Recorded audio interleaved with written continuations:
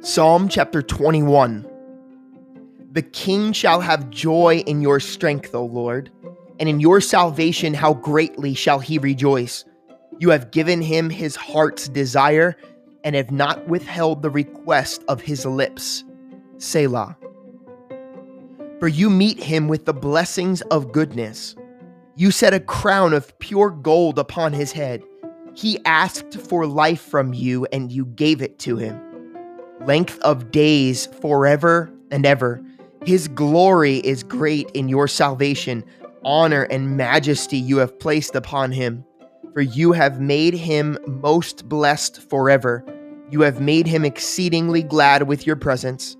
For the king trusts in the Lord, and through the mercy of the Most High he shall not be moved. Your hand will find all your enemies. Your right hand will find those who hate you. You shall make them as a fiery oven in the time of your anger. The Lord shall swallow them up in his wrath, and the fire shall devour them. Their offspring you shall destroy from the earth, and their descendants from among the sons of men, for they intended evil against you. They devised a plot which they are not able to perform. Therefore, you will make them turn their back.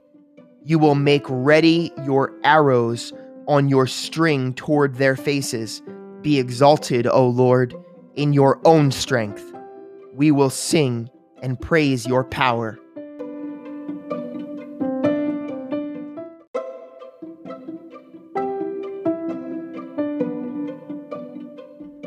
First Timothy chapters 5 and 6. Do not rebuke an older man, but exhort him as a father, younger men as brothers, older women as mothers, younger women as sisters, with all purity.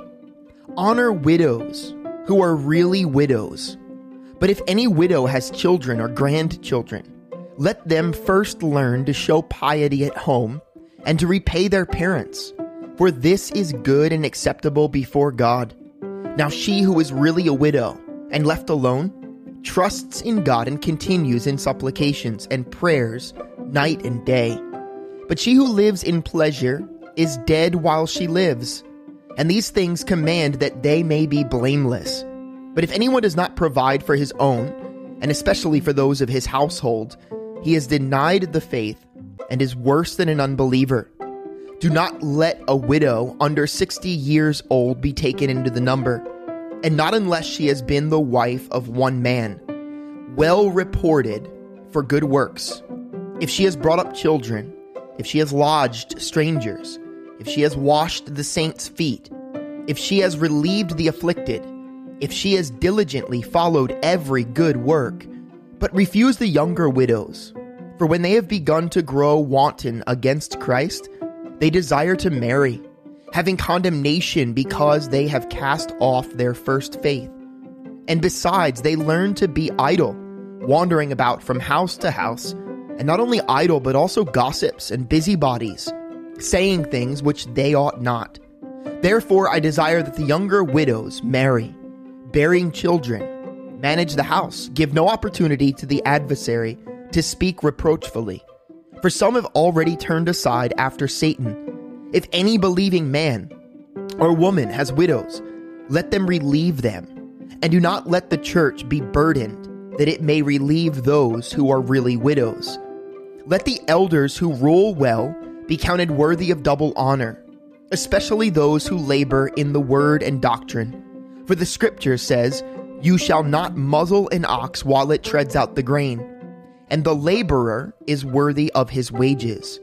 Do not receive an accusation against an elder except from 2 or 3 witnesses. Those who are sinning rebuke in the presence of all, that the rest also may fear.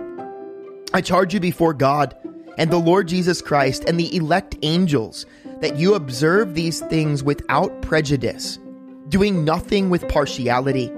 Do not lay hands on anyone hastily, nor share in other people's sins. Keep yourself pure. No longer drink only water, but use a little wine for your stomach's sake and your frequent infirmities. Some men's sins are clearly evident, preceding them to judgment. but those of some men follow later. Likewise, the good works of some are clearly evident, and those that are otherwise cannot be hidden. Let as many bondservants as are under the yoke count their own masters worthy of all honor, so that the name of God and his doctrine may not be blasphemed. And those who have believing masters, let them not despise them because they are brethren, but rather serve them because those who are benefited are believers and beloved. Teach and exhort these things.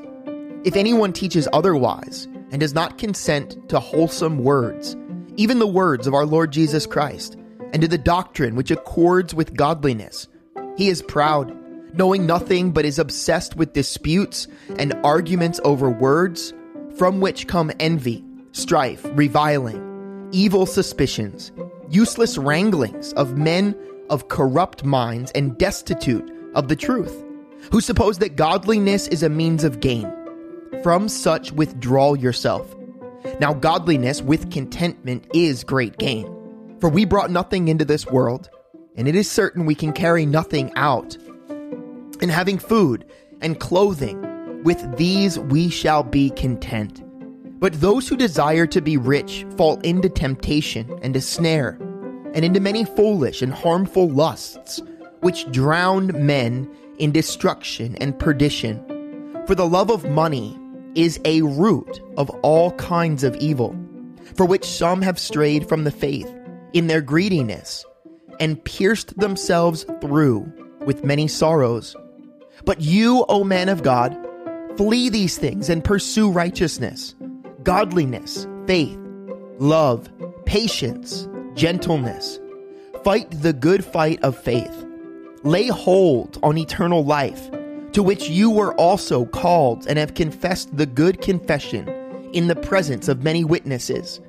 I urge you in the sight of God, who gives life to all things, and before Christ Jesus, who witnessed the good confession before Pontius Pilate, that you keep this commandment without spot, blameless until our Lord Jesus Christ's appearing, which he will manifest in his own time. He who is the blessed and only potentate, the King of kings and Lord of lords, who alone has immortality, dwelling in unapproachable light, whom no man has seen or can see, to whom be honor and everlasting power. Amen. Command those who are rich in this present age not to be haughty, nor to trust in uncertain riches, but in the living God, who gives us richly all things to enjoy. Let them do good, that they be rich in good works, ready to give, willing to share, storing up for themselves a good foundation for the time to come, that they may lay hold on eternal life. O Timothy, guard what was committed to your trust, avoiding the profane and idle babblings and contradictions of what is falsely called knowledge. By professing it, some have strayed concerning the faith. Grace be with you. Amen.